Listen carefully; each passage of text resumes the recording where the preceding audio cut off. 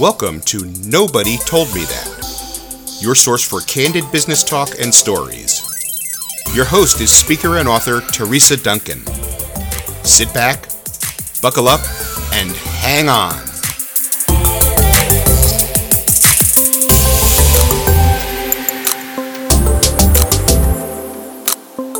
Kevin, are you there? I'm here. How are you? I'm good. How are you? I am doing well. It's all good. Well, I have Griffin, our mascot, is sound asleep next to me, and he is comfortable. I don't think he's going anywhere, so Griffin is here to support, as always. That's awesome. We talked an episode or two ago about getting our respective books published. Right. And we ended it by saying, what are the first steps? What do we do if we want to have a book? And it made me think, let's start with just an article, because if you haven't written an article, writing a book is like climbing, Mount Everest, and I'm just talking about it, here's a little hill. So let's tackle that first. Oh, great. Okay, so when you look at all the publications that are out there, there's so many. So let's just rattle those off first of all, because I don't think people realize all of the publications that are out there specific for dental. So first big ones, Dental Economics, Dentistry Today, Dental Products Report, Dr. Bicuspid. We're both big fans of Dr. Bicuspid. Yep. Chime in if you think of any others. Oh, I mean, there's RDH Magazine, there's Dimensions in Dental Hygiene, there's Dental Products Shopper. Yeah, I mean, the opportunities out there are endless, and those are really, except for Dr. Bicuspid, those are all print publications. So okay. then Progressive Dentist. I'm sorry, I forgot about Progressive Dentist. Of course, absolutely. Yep. And that's just it. I think, there seems to be new ones popping up all the time, and and then the digital opportunities are available as well. Things that will never get into print with Dentistry IQ, the Modern Dental Network, Dr. Bicuspid, like we mentioned. I mean, there's a plethora of opportunities. Well, and when you become a writer, you use words like plethora, which is great. So, one of my new favorite magazines is Do, the Dental Entrepreneurial Women. Ann Duffy has that one. You're right. There's a couple different ones that are print. So there's Dental Entrepreneur as well. And I'm just trying to think of all of them, and if we missed any of them, comment, let us know, because there's so many. I know we're missing some. I know for a fact we're missing some. Oh, I'm sure. I have no doubt. And I'm sure. And then if you think, because we have friends that work with these magazines all the time. So Inside Dentistry is another big one that we should have mentioned right away. And then with all of the specialty industries, there's also, we're not even talking about the academic journals. You're right. Like JADA or any of those. Right. Absolutely. The AACD has its own journal. Even like ADOM has its own, magazine. So, I mean, absolutely, you're right. Right, and ADOM is American Association of Dental Office Management, just in case anybody's not familiar with it, and they have The Observer. The Observer is a magazine that I have been helping out with for, God, it feels like a million years. I'm on their editorial board. I, help solicit articles, all that kind of stuff. But that's the one that I really have the most editorial as an editor experience. My other experience has been as submitting articles for publication. But you have been with a ton of publications, so tell us where you've been. Yeah, sure. So, I came into the industry in 1999 from Sports Public Relations, and I was lucky enough to be hired as the editor of what was Proofs magazine by Penwell. It is no longer in existence, but Proofs was like an industry magazine, and then I also was the managing editor for Dental Economics, and I did that for 13 years before shifting over to Dental Products Report as their group editorial director for 3 years. Yeah, it's been amazing to see the evolution, since 1999 of the publications and where things are going, where we always heard, the magazines are going to shrivel up and die, they're never even going to exist anymore, and here they are, they made people smaller and a little more condensed, but, they're still alive and kicking, there's no doubt. Proofs, I remember that. That was a good magazine, and it's a publication that replaced it the most, I would say, would be First Impressions. Yeah, that's right. Is there another one out there like First Impressions? Well, so Proofs, here's just a great example of how things have changed. So Proofs was in print, and then it was ceased in print, but went to Apex 360 in digital form as part of the Dentistry IQ network. Which, again, Dentistry IQ was born while I was there at Penwell, just like the Modern Dental Network was born while I was at Dental Products Report. So, everybody's trying to find that sweet spot between, okay, let's figure out print versus digital and how are our readers going to consume. And then, of course, when I think media, we're doing a podcast right now. And honestly, that fits into the media world now in dentistry as well. That's true. And case in point is there's a publication that you and I both know that I'm talking to about, possibly doing a periodical podcast with them. And so that might be something, but that's what they're looking for now. Print is great. Every author, I think, wants to have at least something in print because it's kind of cool to see your name in print. Of course, absolutely. But one of the things I've always said to people who are looking to do more consulting and speaking is that I would go for the digital every time. Like, print is nice and all that, but if I can get digital, I'm happy, I'm thrilled, because I can then blast that all over my social media a lot easier than taking a picture of the print and, sending it out. And it just, I don't know, I think it spreads faster. Now that was, I think, that's kind of a mixture of how it was back in the day, because you would print, it would be printed, and you wouldn't get your magazine for like 2 months, right? Like, wasn't there a long lead time? Yeah, you're right. When I was in charge of getting the editorial to get together for Dental Economics and Dental Products Report, I would always work 2 to 3 months ahead. So that means that as an example, your February edition, which you had to get out before Chicago Midwinter, you'd be wrapping up right before you got done with the holidays, or before you started into the holidays. So it was always a matter of thinking ahead and trying to think about, okay, what will readers want to know 2 months from now? Which was always a little tricky, but that's to tell your authors about. It's like, no, thanks for writing this in October, but it won't be out till January. I really appreciate it. Yeah, that year-end update is no good if you send it to me in November. Exactly right. That's funny. Well, and it would be much easier if I would get you an article and it would publish immediately. Then I had like an immediate link to send out. But if I sent something to you for print publishing, it was like, yeah, it's great, it's going to be in print, but now I got to wait 2 months to tell everybody that I wrote this article. Sure. Yeah. So it was really nice to get you something for one of your newsletters, because I knew that would go out a lot faster. And Dr. Bicuspid is the same way. They don't print, so it's much easier for them to get that stuff out there.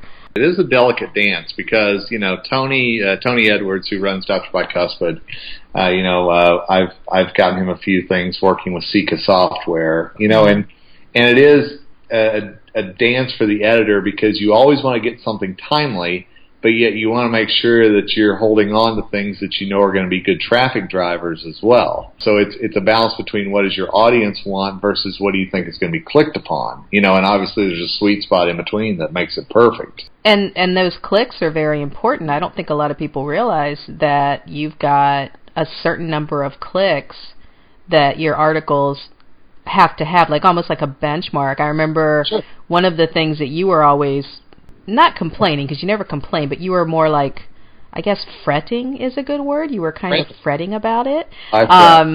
You were fretting about how many page clicks you were going to get for certain articles, because you had metrics you had to go by. You want to talk a little bit more about that? Absolutely. Yeah. One thing that, behind the curtain here, so we're going to tell you that. So one thing that, you have to think about is whenever you go onto any website, of course, there's some kind of advertising on that website. I don't care whether you're on CNN, ESPN, I don't care where you are, there's advertising on there. Those advertisers buy those ads based on a certain amount of page views or clicks.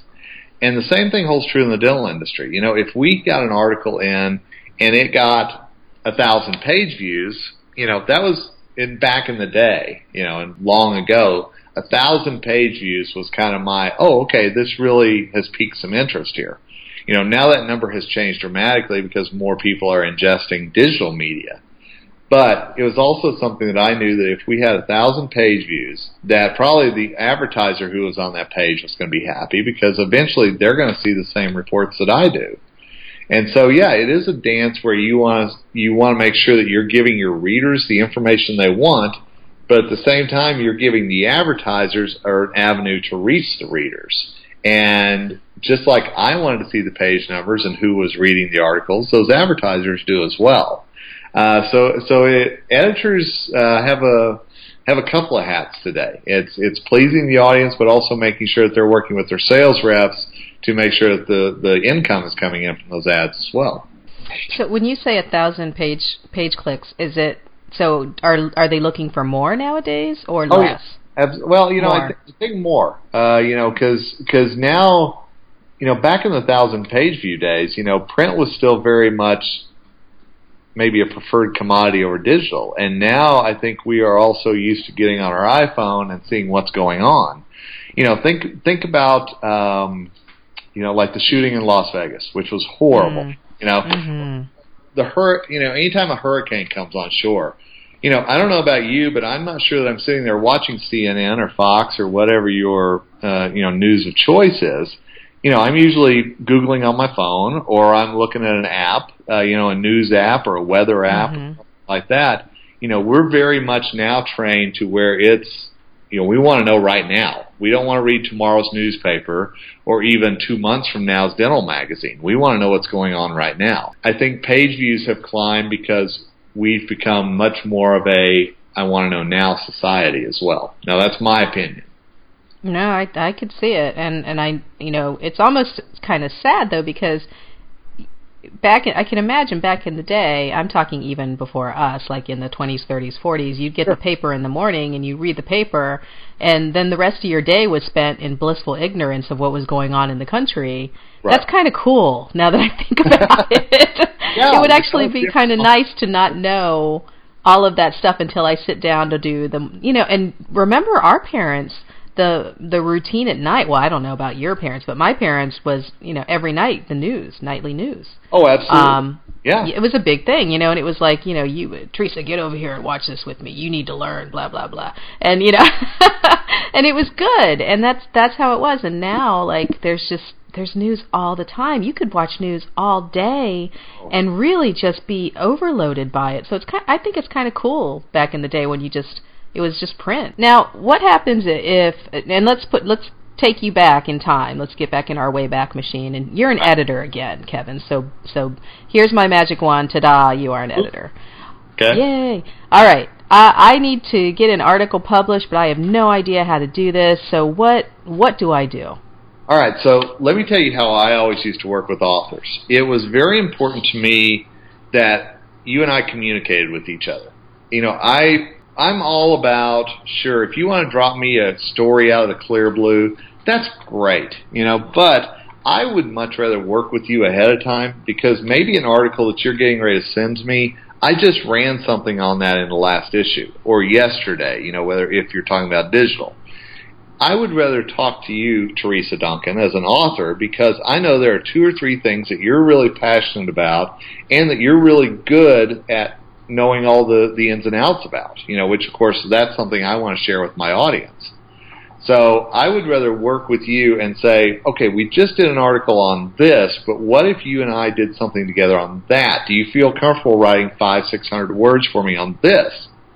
And then it doesn't waste your time. You and I are both clear on what's coming in. We know about how long it's going to be. And then I would say, hey, can you get it to me in a week? Or, if it's something that, just happened, can you get it to me tomorrow or the next day? That way we're both in on the expectations. And I think it goes for not only relationship with the editor, but relationship with anybody. Communication is such a key. And just don't be afraid to send an email before you start a project, or pick up the phone and call somebody. I never minded talking to anybody on the phone. It takes probably 5 minutes to make this happen. And it really is just something about what can we work on together, what your expertise is, what kind of deadlines the editor is on and how you can help with that, and then how long the article needs to be. Those are the 4 key questions. And if you can work together on that, it doesn't take that long, and then you both hang up the phone going, all right, I've got a plan. And I guarantee you, as the editor, I would scribble down, okay, Teresa's going to get me this by next Friday. And I would start putting that into my editorial planning. So I think it's really important. Just don't assume, ask.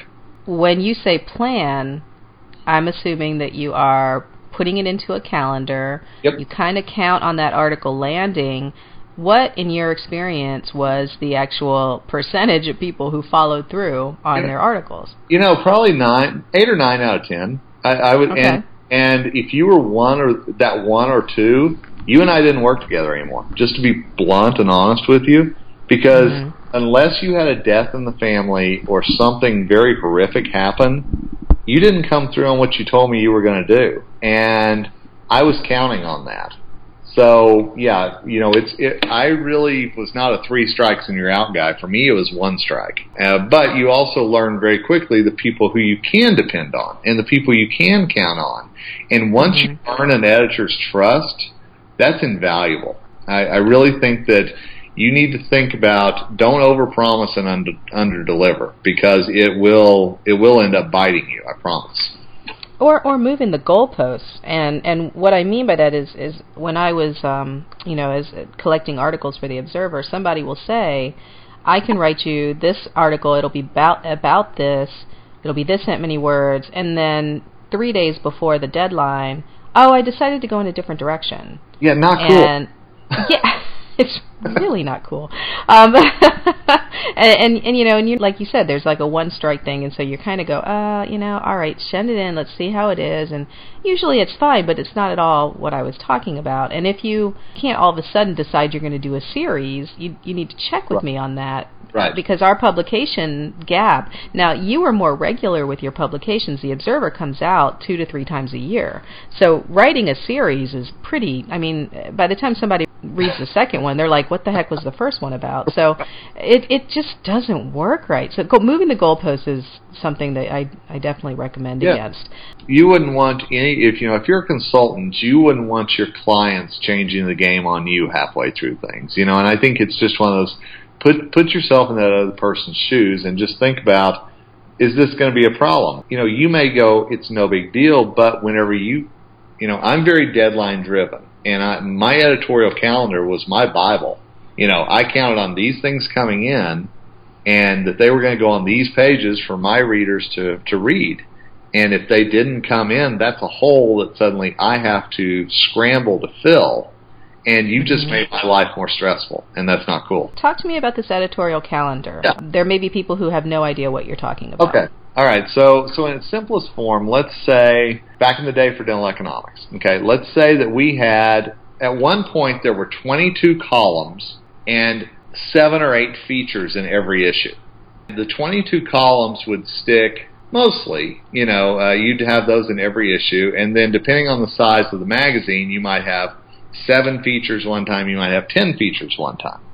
I counted on those 22 columns coming in, each at 1 page, and each going in a certain spot in the magazine. And I counted on the features to be more flexible, where, if you think about the proverbial rocks, sand, water analogy, what you pour into a glass jar or whatever. Your columns were your rocks, because you knew where there was going to be, you knew what their size were going to be.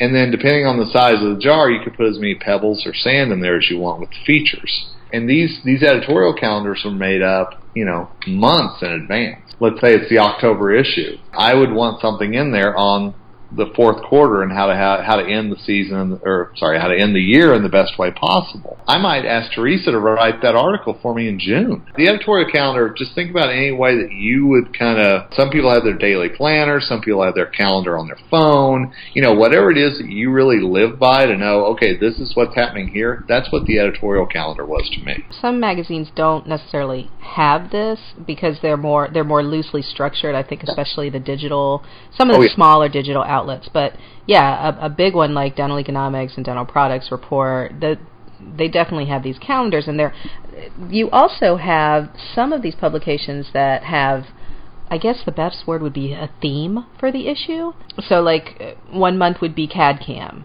Yep. 1 month would be cosmetic dentistry. And from a sales point of view, and I'm getting this from different editors that I've worked with, from a sales point of view, your sales team had to sell the ads based on, like they would go to, say, Dentsply and say, okay, we've got a CAD/CAM issue. Yep. This is the issue you want to be in. Is that about right?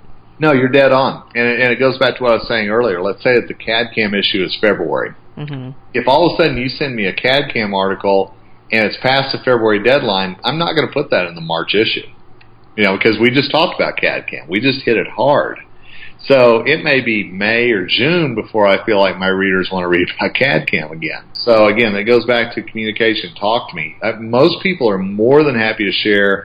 If they have an editorial calendar, they're more than happy to share it with you.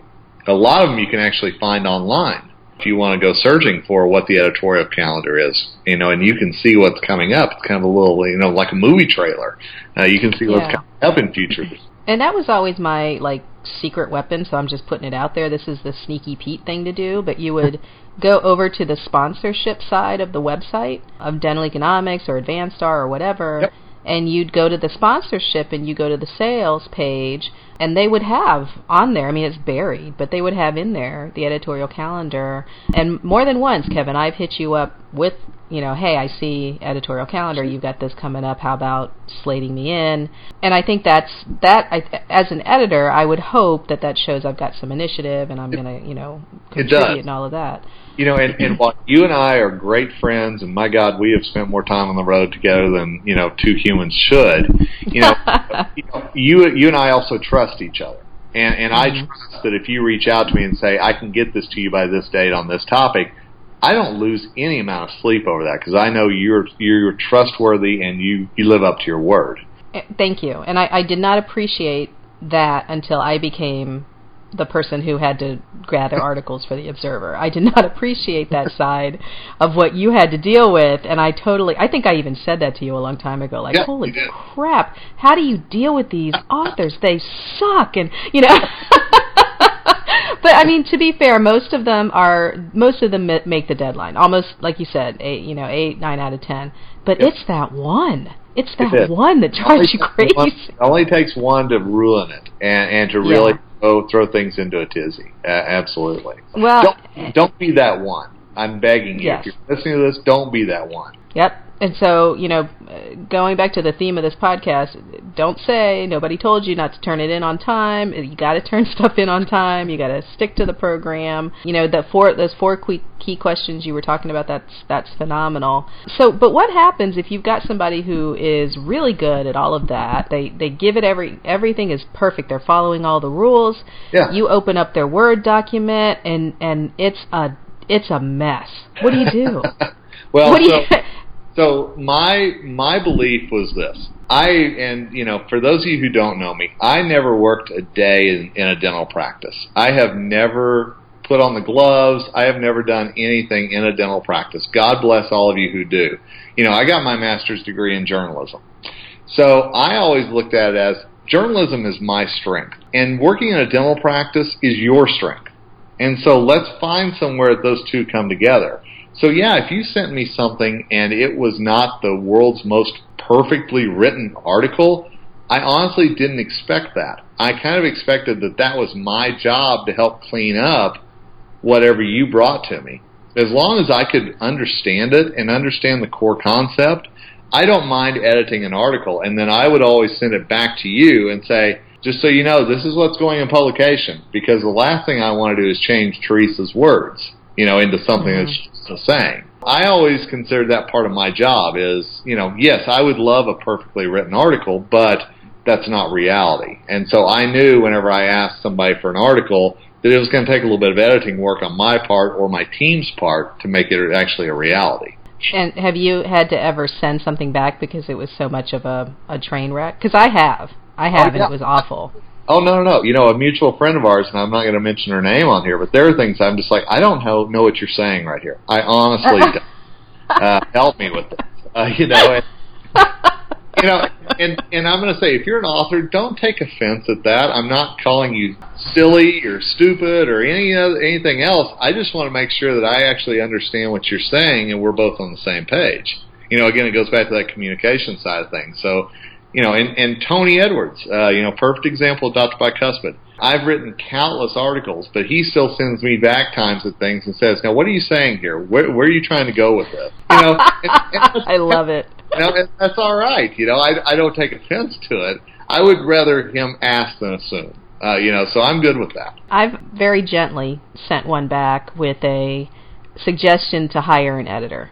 And I mean, for me to have rewritten, it would have been a total rewrite. I mean, there's just no other way around it. My friend Bonnie Hickson over at the Progressive Dentist, her and I have talked about this before, and she used to do a lot of markup on authors. And I think when she got really, really busy, she was like, I can't do this anymore. I can't handhold anymore. So she also will send it back to them. And actually, she's the one, when we were talking about it, I was like, oh, I did not know that I could send it back to them. Like, I didn't know that was allowed. And so that was a great relief to be able to do that, because it really is unbelievable what some of the top names have sent over, and they're not that great of writing. But then on the other side of that, you've got people who send you articles that I know I read 10 years ago. What do you do with those? And I have no issue with recycling content if it's still applicable, but what do you do with that when somebody is clearly just giving you an article from before? So this is something very important. And it's the fact that we do, as editors, we will take a random part of your article and actually put it into Google to see if it pops up. Mm-hmm. I have had articles show up before that were written by other people.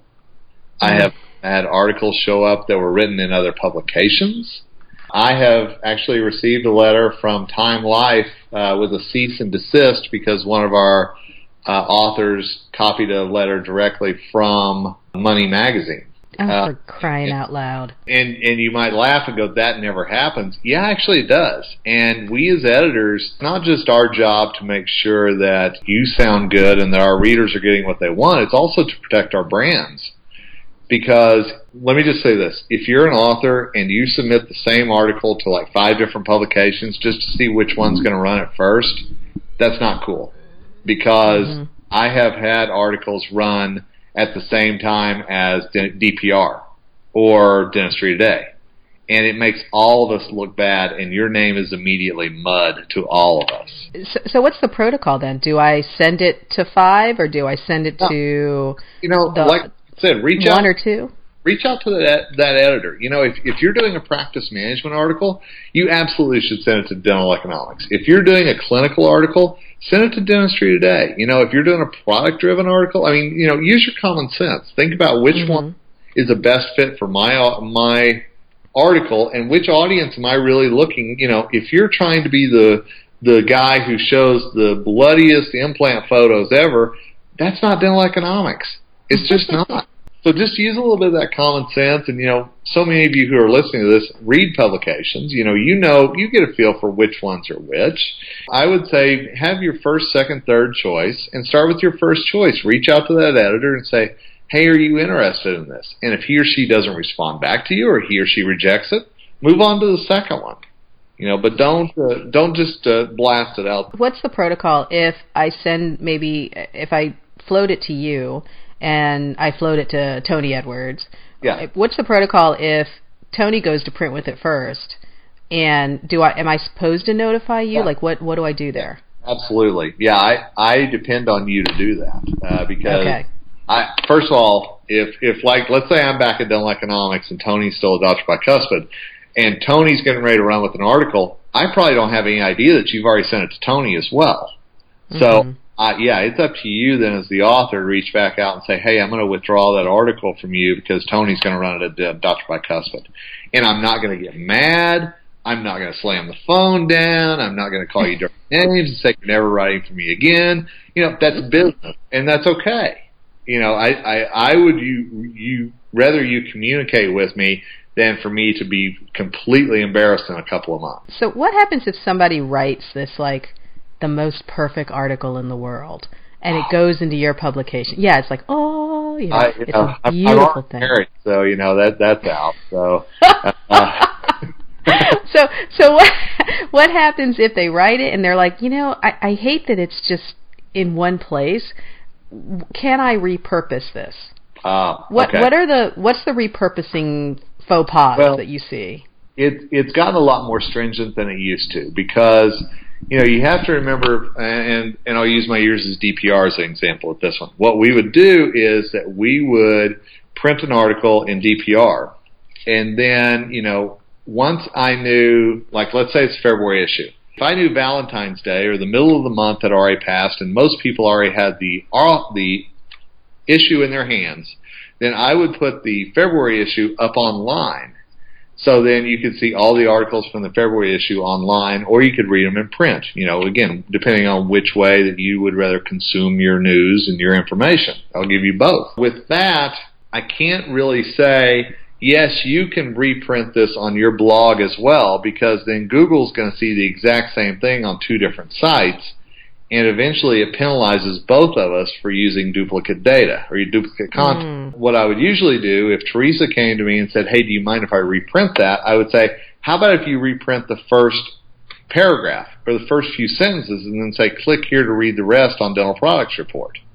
Because then, you and I are working together. I'm still getting that page view that we talked about earlier as far as my advertiser needs.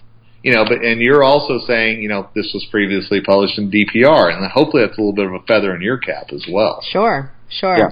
Well, and then linking to that site from my own site is good for me Google-wise as well. Absolutely. So it's a win-win. Yep.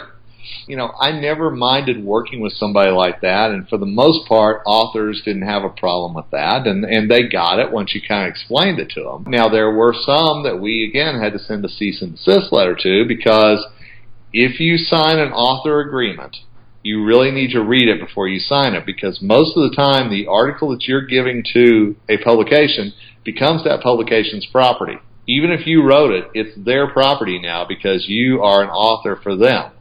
And so they can say to you to take down your own article off your own site because it's their property now. Another thing I always encourage you, get an author agreement, read through it, and if you don't like it, you don't think it's worth it to you, then don't sign it and don't send your article in. That's your right and your prerogative. But just know what you're getting into.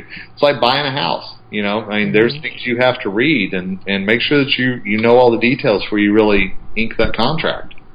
Well, and about 15, 20 years ago, there were only a couple magazines in town. So if you got rejected from Dental Economics, it was like, oh my gosh, the world is ending, But now, and no disrespect to Sally Erno, Chris and the gang, but there's a million other articles out there. So I'm not looking for, from an author point of view, from a speaker point of view, I'm not looking to write an article and have it become a Pulitzer Prize article.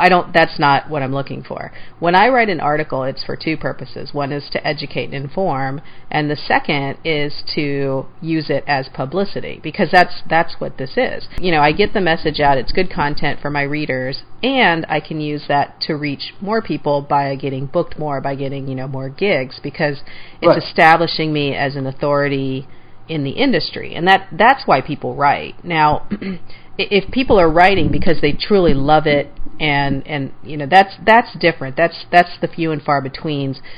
Most people write about what they're passionate about, but they do it because they've got a business to run, they've got a message to get out there. Which kind of I embrace it right away. Most of my friends embrace it. We say, yes, what we do is wonderful. What we educate, how we educate, that's great. But we still have to bring money home to put food on the table. I got a kid to put through college. We're all very open about this, but there are people that are not very open about that. And what I mean by that is that there's people who are not people, but there was an industry, I guess, there's an industry undercurrent that a lot of people don't like to talk about, but we need to tackle it, because you as authors need to understand the role of advertising in publications. Now, Kevin already mentioned it, and we're not looking to dog anybody out, but basically there's a huge role of advertising in publications, and as a reader, you should know it. As an author, you should also understand that any article, like for example, when I would submit an article to Acme Publications, and it was all about implants, back when I used to write a lot on implants. Mm-hmm.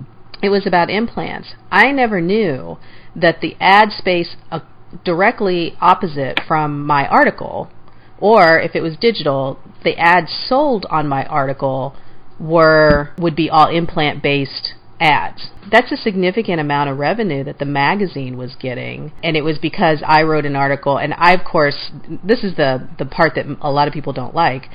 We as authors don't get paid hardly ever for writing. Like, if you can land a paid gig, that's awesome, go with it. But for the most part, there aren't a lot of paid gigs in writing. I used to not get so mad about it because business is business, but I've heard quite a few other consultants that are like, oh my gosh, and it's just nothing but ads on my article, and the article, I don't even like that company, and there's an ad across from my article that's for a company I don't even like, and we had no control over that. I mean, can you talk a little bit about that? Because I know you've had a lot of run-ins with this. Yeah, one thing that I always tried to explain to authors was this. That, we talked about earlier about there's a CAD/CAM issue coming up. I would always try to explain that I didn't want the article to be, and forgive the term, I didn't want it to be whorish. I really didn't. Mm-hmm. I did not want you trying to determine which advertisers were going to come in. I wanted it to be very generic, because not only then are you not influencing my readers, but it's also better for all ad sales. I mean, let's be honest here. There's a balance that has to exist. I explained it this way one time to a friend of mine. I said, if you think about a TV show, I mean, let's just say This Is Us, or one of the big ones that's on right now. There are advertisers that are specifically paying to be on while you're watching This Is Us. Mm-hmm. Because they know it's going to reach a certain demographic, and that they want to get a message across. The same thing holds true with every dental magazine or every magazine as a whole. They know there's a certain demographic that they're reaching, especially with an article within that magazine. If it's CAD/CAM, if it's implants, if it's cone beam, whatever it might be, there's a certain group of advertisers that are going to be interested in that demographic in that magazine. And so, yes, as an editor, again, I want nothing more than to get every bit of information out to my readers that I can. However, I have to do it as generic as possible. And I will say this, I had a lot of times that a company would come to me and say, well, will you publish this article? And it was just horrific. It was all about how great their product was. And that was the whole gist of the article is, if you're not practicing with XYZ product, you're not practicing good enough. And I am not a fan of pay for play. I don't believe that articles should be slanted like that. I believe that readers are smarter than that, and I believe it does magazines a disservice whenever you read an article and at the end you go, that was a complete sales pitch, and I just wasted 10 minutes of my day on that, and I think readers resent that. Well, and there are companies that will ask authors to write for them. To be clear, you can write for them and not be a whore. I mean, let's be honest. Sure. I like that you're using that word, because it is what it is. Yeah. And, so I've written tons of articles for Care Credit and not Solution Reach actually lately, but like One Mind Health when they were in business. And it was all about the process and how to help the patient, but there was a Care Credit component, or perhaps there was it was brought to you by Care Credit is what it was. It wasn't openly talking about Care Credit, but I know what you're talking about. There are articles that we've seen in certain publications where it's it's an advertorial is what it is. It is. They don't call it that. Yeah, and it does nobody any good, because the reader at the end then feels slighted. It's bad for the magazine, and I guarantee you the reader doesn't go, oh my gosh, maybe I should be XYZ product driven. I know of nobody who's ever thought that from reading an advertorial. I'm sorry. My job as an editor, and I always believed, was to provide the most unbiased information possible. If there's 3 or 4 companies that are in that product space, then maybe they're mentioned in there, maybe they're not. But at the end of the day, it's up to each reader to decide what product is better for them. That's not my job. But there is I don't want to call it an evil. It's not a necessary evil, because I don't think marketing is evil so much. I really don't. Sometimes I like seeing new ads, because I'm not in the office as much anymore, and I like to see what's new. So I don't mind advertising as much as a lot of people do. But there are people who are like, why do I have to see all these ads? But the truth of the matter is, advertising, marketing, that's what helps bring all this stuff to us. I mean, TV, the magazine, you know what I mean? Trade shows wouldn't exist without the exhibit hall. Magazines wouldn't exist without the advertisers. I mean, it's that simple. I'd love to watch my on-demand This Is Us or Designated Survivor or whatever my show of the night is, but you know what? The ads are still on there. And I have to realize that's how Kiefer Sutherland gets paid eventually, is that people are advertising against his show. Hey, God bless Kiefer Sutherland. What's that? God bless Kiefer Sutherland. I love that guy. I'm telling you what, he's a great president. There's just no doubt. If you don't watch Designated Survivor, I'm telling you, I love it. So anyway, there's and This Is Us. This Is Us is like, it kills me to watch it. Just want it to continue. When it ends every week, I'm like, no. Yeah. No, we caught up on the first 2 episodes of this season, and the second one ended last night. Dana and I both looked at each other like, wait, that's the end of it? Because, I mean, we were not at all ready for it to be over. You're exactly. I know. It's actually, it's like traumatizing. So I'm like, no, I need to know what happened. Like the dad, what's going on with the dad? So, and yeah, let's not get into that because I'll distress myself. I know that we've been talking about this for a little bit, but let's start the wrap up. Let's start the descent. Let's do this. Give me a 1 or 2 things that editors absolutely hate when they see, or when they get an email. What are some things in the email that you're like, come on, really? I like for people to be confident, not cocky. Don't drop me an email and tell me and I've had this happen. You're not going to find anybody else who can talk about this subject other than me. Yeah, I probably can. I hate to tell you. So confident, not cocky. And I am also a huge fan of, like I've said, don't assume. Don't send me something and then get mad whenever I say I can't use it. If we haven't talked about it, then there should be no expectations from you that I either will or won't use it. Let's talk ahead of time. I always used to say, let's build the skeleton together and then let's put the meat on the bones. I've told countless authors that, but that's the way that I always worked best as an editor, and I think that it helps authors not waste their time. Well, but I wrote this miniature ebook on a topic that no one else was going to be able to talk about. I mean, how dare you reject my article? Oh, God forbid, I know. And then the last thing I'll throw out there is if I ask you for a 700-word article and you give me 2,500 words, no. Yeah. No. Yeah. Or give me 700. One of the two. Yeah.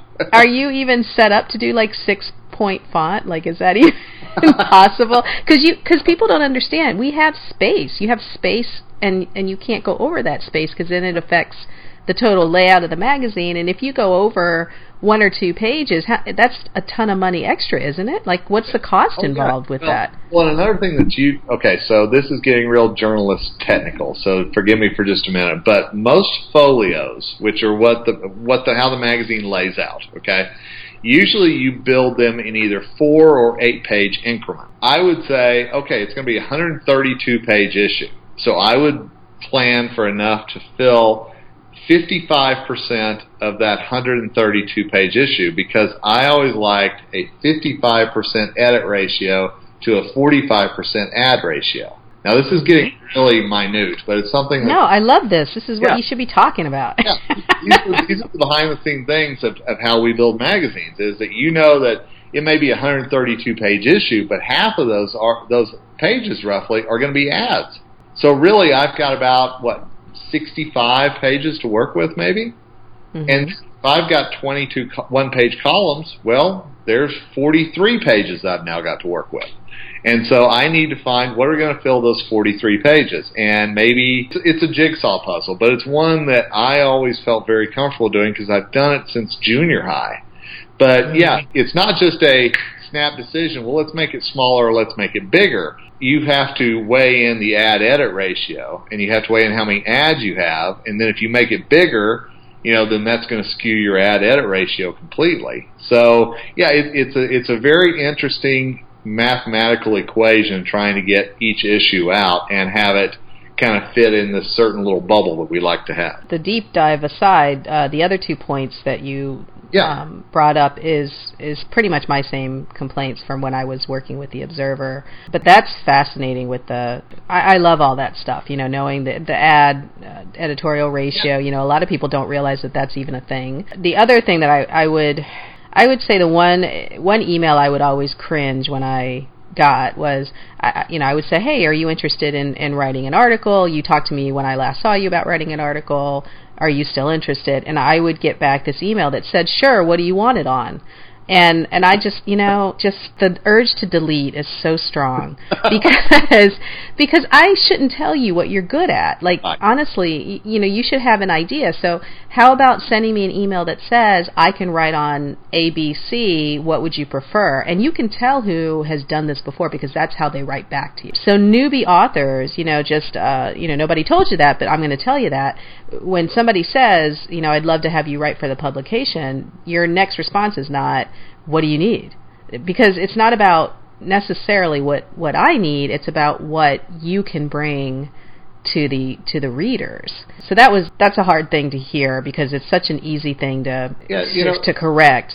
And it goes back to the confidence thing. Don't be afraid to tell me what you're very passionate about or what you're very knowledgeable about. Because okay, if I know that Teresa knows her insurance stuff, great.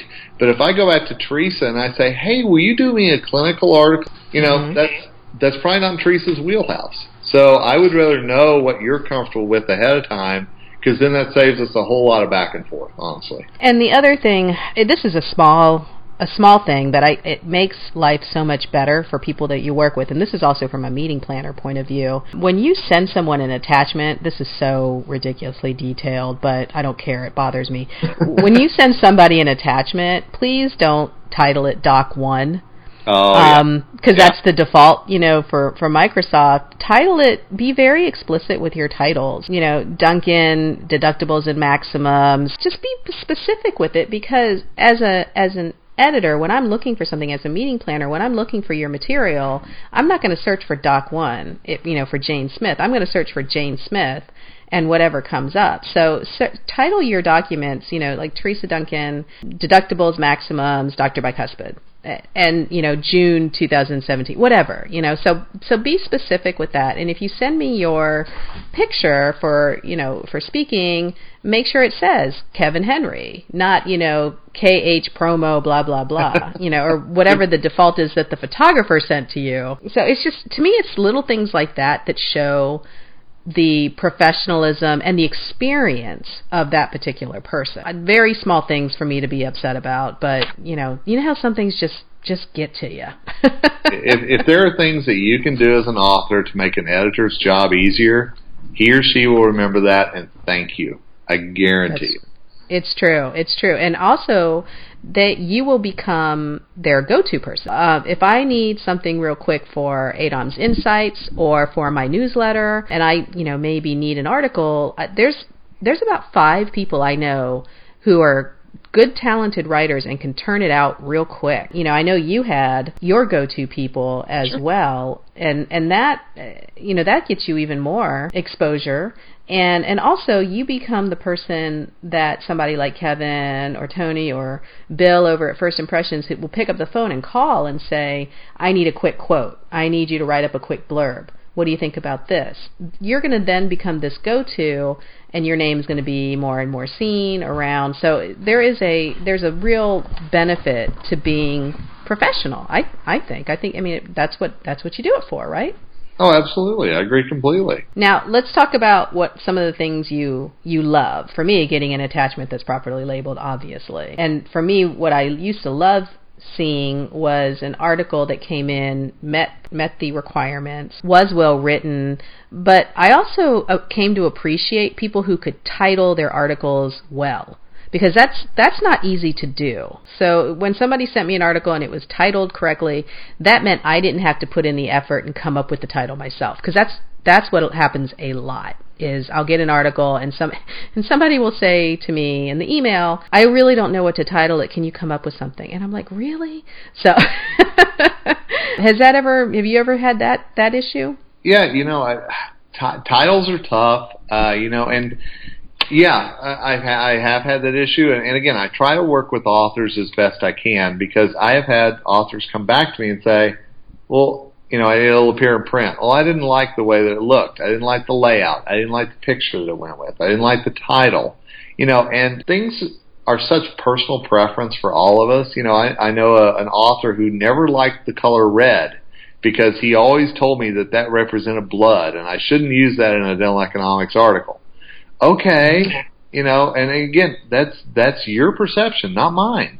So yeah, I think that goes back to just be flexible, be willing to talk about it. Now, if the picture makes no sense whatsoever, again, just have a conversation and say, okay, I'm just curious, why was this picked? Just tell me no, in case people ask me. Just things like that. Now, when do they get a chance to see it, though? So, I'm asking because people don't realize about the galley layout and all of that. You want to talk about that real quick? So there are things that you should expect from every editor.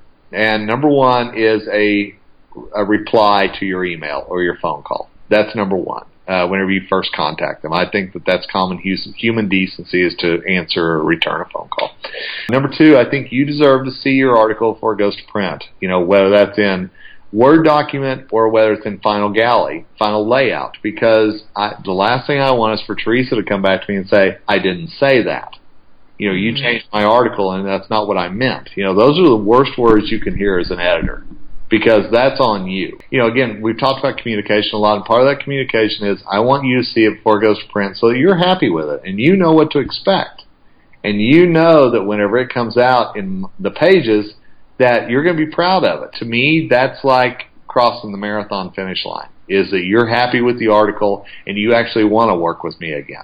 It really is a two-way street. There are authors who are pains and authors who you love to deal with, and the same could go true with publications. I mean, I know that. I always wanted to be one of those guys that I was easy to work with, just like I hope my authors were as well. And the galley layout it's the article actually laid out with all sorts of markings on the side, because you've got print area and all of that. But what I always ask for the galley layout or just the layout before it goes to print, because having the name Teresa, a lot of people put an H in the name, and I can't tell you. I would say more often than not, there's a mistake in the galley article. More often than not, it's very rare when there's nothing there. Either they don't have the MS there, or there's the H is in there, or they have a bio that they pulled from a previous article 3 years ago that's not accurate. So as an author, that's also on you to make sure they have the most current information. So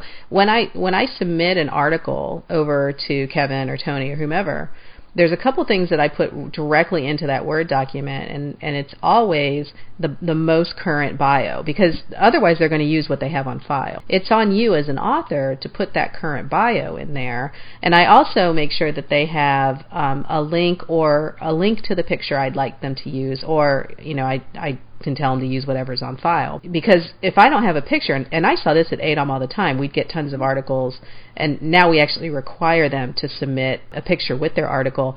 But we used to get an article, and they would not return my email when I'm asking them for a current picture, or the picture is like 20 years old, for crying out loud. That's a whole different topic. Oh, yeah. But if I have to Google to find your picture, I'm going to find the first one that comes up. I'm not going to necessarily care if it's the most flattering. I need to submit this. You be in control of that. It's a piece of your marketing, so please, be in control of that. When you give them a deadline, you are also building some time around that deadline, right? And why do you build time around that deadline?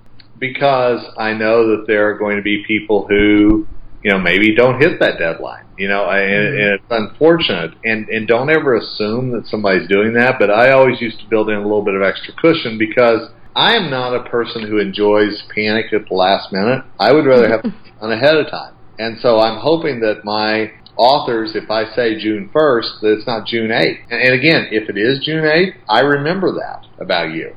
I really do. I want to build in enough time that my team and I aren't stressing out whenever it's time to send things to the printer, because there may be some flexibility with a written piece deadline. There is not whenever you have to get things to the printer, because a lot of times they have other magazines they're printing, and if you miss your turn, well, they'll get you in whenever they can, but it's not going to be It's not a suggested timeline when they give you a deadline. It's not a suggestion. It's not like a a guidepost, like please stick to that deadline. And if you can get it in earlier, that's even better, because chances are there are going to be rewrites. I mean, what's the percentage of articles that need some sort of tweak? Oh, well, does that include just standard editing? Yeah. I mean, like it's never like probably 9%. I guess. Oh, okay. I was going to say, how many articles actually sail through your inbox and it's perfect? I mean, well, it's and don't forget, I would always look them over first just to make sure that they weren't completely off topic.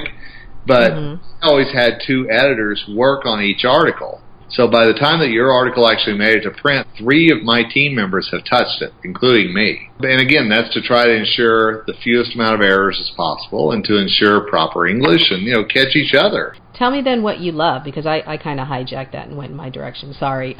So what do you love seeing in an article?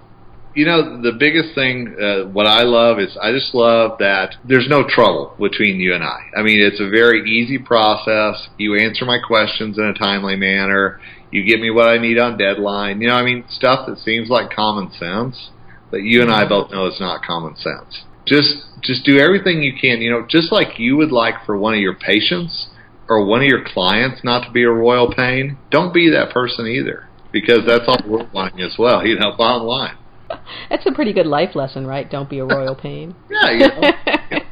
Yeah, just be a decent human being. Be one who's considerate of others. Just the stuff that we were all raised to supposedly be along the way. Yeah. Nobody told me that. Nobody told me to just be decent. What are you talking about? Exactly. What are you talking about? Oh, lordy. All right. If somebody is looking to submit an article, then we recommend that they reach out to, not us, because we're not publishing, but reach out to, go to the different websites of these different publications and check out the editor. Find the editor. You can almost always find their email address. If not, look them up on LinkedIn and connect with them through LinkedIn and start the conversation. One thing to remember about editors is that they get emails from people they don't know all the time. If you are wondering, well, it's going to be really weird for me to just email them out of the blue and say, I want to be in your publication. No, that's pretty much just Monday, right? Like, isn't that the way? Think about all the emails that come in, to your e-box, on a daily basis. And like you said, document one. All the little things. Help me put together the pieces. I meet a lot of people at trade shows, and I'm not the best at names or faces. I'm sorry, I'm just not. But if you say, hey, it was great meeting you at this reception, and I love talking to you about this, and I look forward to working with you. Oh, that's who you are. Yes, now I remember. Just little things like that. So just start the conversation. That's it. Just start the conversation. Absolutely. Because it is easier today to be published than it was 20 years ago. Yep. Much easier. That little thrill that you get when you read your name as a byline, it's real. So if there are any would-be authors out there, there is absolutely no reason for you to put it off, because they're even looking for 500 word submissions. I think even ADOM, they have a process where you can submit your article, and it's some of the articles that come through are 500, 600 words. That's it. What's wrong with that? Nothing. Absolutely. I believe the minimum for Google to find it and use it for SEO purposes, I believe I've seen 300 words and I've seen 400 words. So I would always tell an author the shortest amount of an article that I will ever print is 500 words, because then I know for sure that it probably has some good information in there, as well as that whenever I put it online, Google can find it as well. Perfect. All right. Well, hopefully this information has helped. You now know a little bit more about the publishing industry than you did before, because that's our goal, is to kind of pull back the curtain on so many parts of this industry and let you see what's going on. Kevin, thank you for your time today. Appreciate it very much. Always love chatting with you, my friend. And we will be back for another episode of Nobody Told Me That. Subscribe to this podcast so you'll get our next candid discussion. Visit Teresa's website, odysseymgmt.com. That's odysseymgmt.com for more information on Teresa's courses, books, and speaking schedule. Subscribe to her newsletter while you're there. Don't say we didn't tell you that.